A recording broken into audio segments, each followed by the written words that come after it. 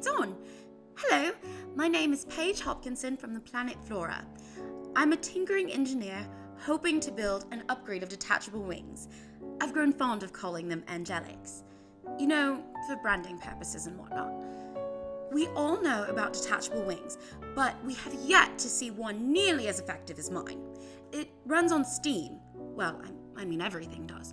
However, it's not combined to simple analytical and different systems. That's because I found a way to combine the clockwork of analytical systems and different systems' ability of computing complex equations while still maintaining an average weight and not bearing down on the wings.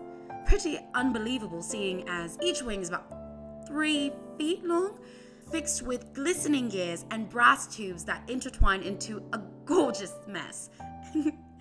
When the light bounces off them, it's like staring into a second sun.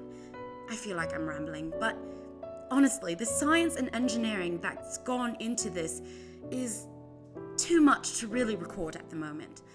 And as much as I'd love to review the mechanics with you, it's simply not becoming for right now. For right now, I'd like to document my progress. Not just the wings, but with my other inventions, and my life in general. I've never really been good at writing, so I've decided an audio diary is the best way to go. I've been through enough. I'm desperate for this invention to work. My plan is to take it to Trov Towers, hopefully to impress the aristocrats that run it. If I can do that, the possibility of me gaining a job as one of their inventors or engineers becomes significantly higher. And that's what I want. Currently, I live in the Workers' District, but we all know that's the utter pits of our city. The Workers' District has been notoriously called the Bludgers District, obviously for capers, thieves, criminals, scallywags. You know the type. Unfortunately, Grand Ivorglen is not an even playing field. Those who live in the Workers' District tend to have little economic strength. We tend to be pushed towards criminal acts just to make ends meet. Even I've been through times where I've needed extra dough. It's not the most prideful thing, but it's the only thing we can do down here. In all honesty, it's the aristocrats in the inner city that give us that name. Not really fair, when you think about it. And while I'm not fond of those inhabiting the inner city, I have no choice but to work for them. I'm in terrible poverty. And if I ever want to leave Flora, I must gain some kind of wealth. That's why I'm so bent on the angelic system working. I can barely feed little Rix and I. Rix is my small, fluffy grey kitten, by the way. Cute little tyke once you get past his painful habit of biting. I gave up so much to live in the Workers' District. I used to live with my grandfather, out on our own in the jungles of Flora, very far from the city. But there's very little for an engineer to do out there. Not to mention we had no one but ourselves to depend on, and quite frankly, it was a poor decision.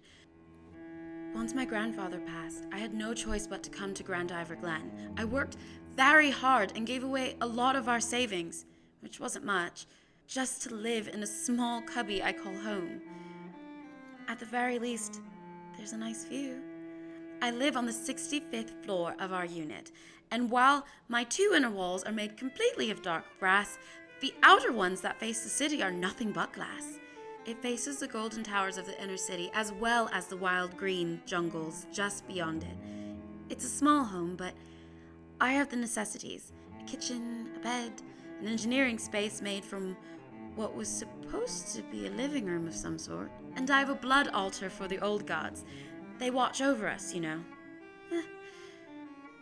But you see, I really don't have much to my name. I'm desperate for Trov Towers to consider me. They are owned by the 5 most influential aristocrats in all of Grand Ivorglen. The Lockloves, the Bagstocks, the Darlings, the Overtons, and most importantly, the Cadwells. The Cadwells are the one I'm really after. They host the most money out of all of the leaders and are officially the ones who call the shots. I could have the other 4 on my side, but quite frankly, that won't mean a thing unless the Cadwells feel like acknowledging me. That's why my goal is them. If they like Angelics, there will be no questions from the others. I'll be as golden as the towers they roost upon. I've dreamed of this day for far too long. Every night I look up at the 2 looming moons hovering in the sky. The closest one, Cecilia, is so large that I feel like if I reached up, I could almost dip my fingers in her raging oceans. And the farthest one from us, and significantly smaller, Sphinx, looks like a shiny penny. So far in the sky, I want to test my wings on her distance and crash into her golden sands. There are settlements on both moons, mind you. While Cecilia looks to be pure ocean, there is little land on it. And with her little land, mass cities have been built. Sphinx is more of a desert settlement, but I've heard it to be just as beautiful as her sister moons. How pathetic I am in wanting to reach them, to see what's out there. But here on Flora, it's a different story. It's not the same. Those of us living in Grand Ivorglen have so little freedom. Flora is a small planet, and if you do not live in Grand Ivorglen, it's almost a wonder how you survive for so long. There are very few settlements other than this large city, and this city has been dictated by those at Trough Towers for generations. My grandfather couldn't even recall a time when they weren't in control. It terrifies me that they can so easily impact on my life. But that does not mean that I'm stuck here forever. I just need money, just enough to get on an airship out of here. I think Cecilia looks like the best option, as the price would be cheaper for less of a distance. Well, there's no point settling here, yabbering on about what I'm going to do and why. I think it's about time I get to Trough Towers and convince the Cadwells that I'm worth the job. My days of cleaning aristocrat automobiles will soon be over. And as soon as it is, well, let's just say that the swim I will have in Cecilia's oceans shall be quite the long one. Wish me luck. You too, Rix.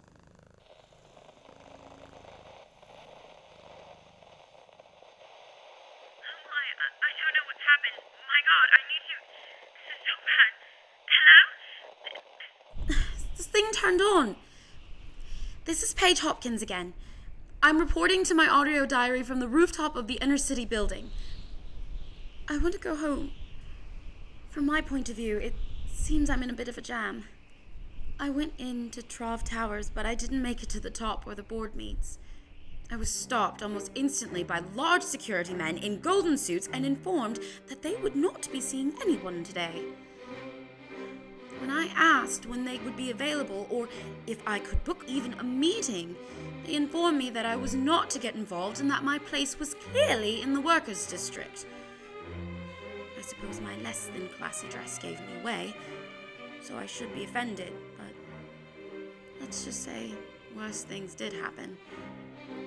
They felt the need to physically remove me from the building, dragging me out with their large muscles, wringing my poor arms until they were numb. And once outside, they threw me right into the mud. Angelics is damaged because of them. Minor repairs, but still not enough for me to get home. I do have a repair kit. It'll just take me some time, but that is only part of the reason I'm still in the inner city and not in my little cubby of a home. When I was leaving, there was a large disturbance at the base of the building, and as I was walking away, countless reinforcement automatons came rushing out of Trough Towers, their silver shine clashing against the brown and beige backdrops. And then they attacked the citizens, aristocrats and commoners alike. It was the most frightful thing I've ever seen in my existence. I can't express. I've never seen an automaton act in such a manner. I turned to run, but as I did, I ran into a young, proper-looking man. He was in shock, standing there as though he were waiting for his turn. I screamed at him to run, only when I shook him did he stare into my brown eyes with his blue. Focus, Hopkins. I grabbed him by the hand and led him into a nearby building. It took us countless stairs, but we managed to reach the top. The automatons are still pursuing in their massacre below us, scouting for other humans, but in the meantime, our presence has gone undetected. I leave this audio diary now for the one who might find it. I'm not sure what is going on, but clearly this is not normal, and my chances for surviving are slim. I must repair Angelix, and if I can accomplish that, then perhaps I can get this lad and I out of here. He passed out from shock soon after we reached the top.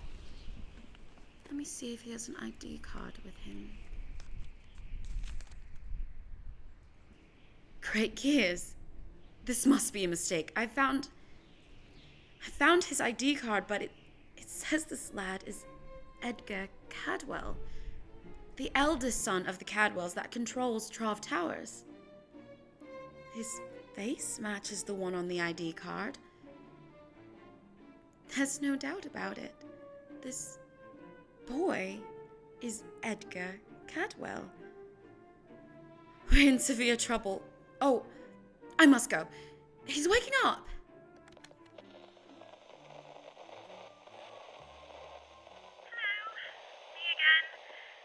I've been speaking to Edgar, and he's a rather charming fellow, but clearly an innocent. The boy knows nothing.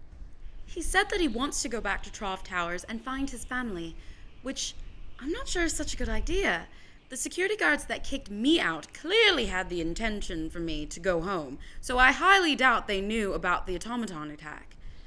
I feel as though the Cadwells wouldn't have known either. Their chances of them being, well, dead is very, very high. I don't think I'd want to risk Edgar's life by taking him to see his parents' fate, but he's insisting. I fixed Angelix in the meantime, and Edgar is preparing himself to leave. I could go home. I could grab Rix and fly away, but then where would I even go? Grand Ivorglen is the main city of Flora and is the only port for airships. Rix and I would be stuck, and there'd be nowhere for us to run. But if I stay with Edgar, perhaps there's a chance for us to evacuate unscathed. Good thing I brought my ray gun with me. Oh, Edgar is giving me the signal that it's time. Listen, I'll have my audio diary on me, so if I don't make it, to the one who finds me, please know what happened to our city. Please leave Flora. Please don't trust the enforcement automatons. Please leave. And don't come back. And if I may be so selfish, please remember Paige and Rix Hopkinson. Please remember me so that I do not fade into oblivion forever. This has been Paige Hopkinson. Over and out.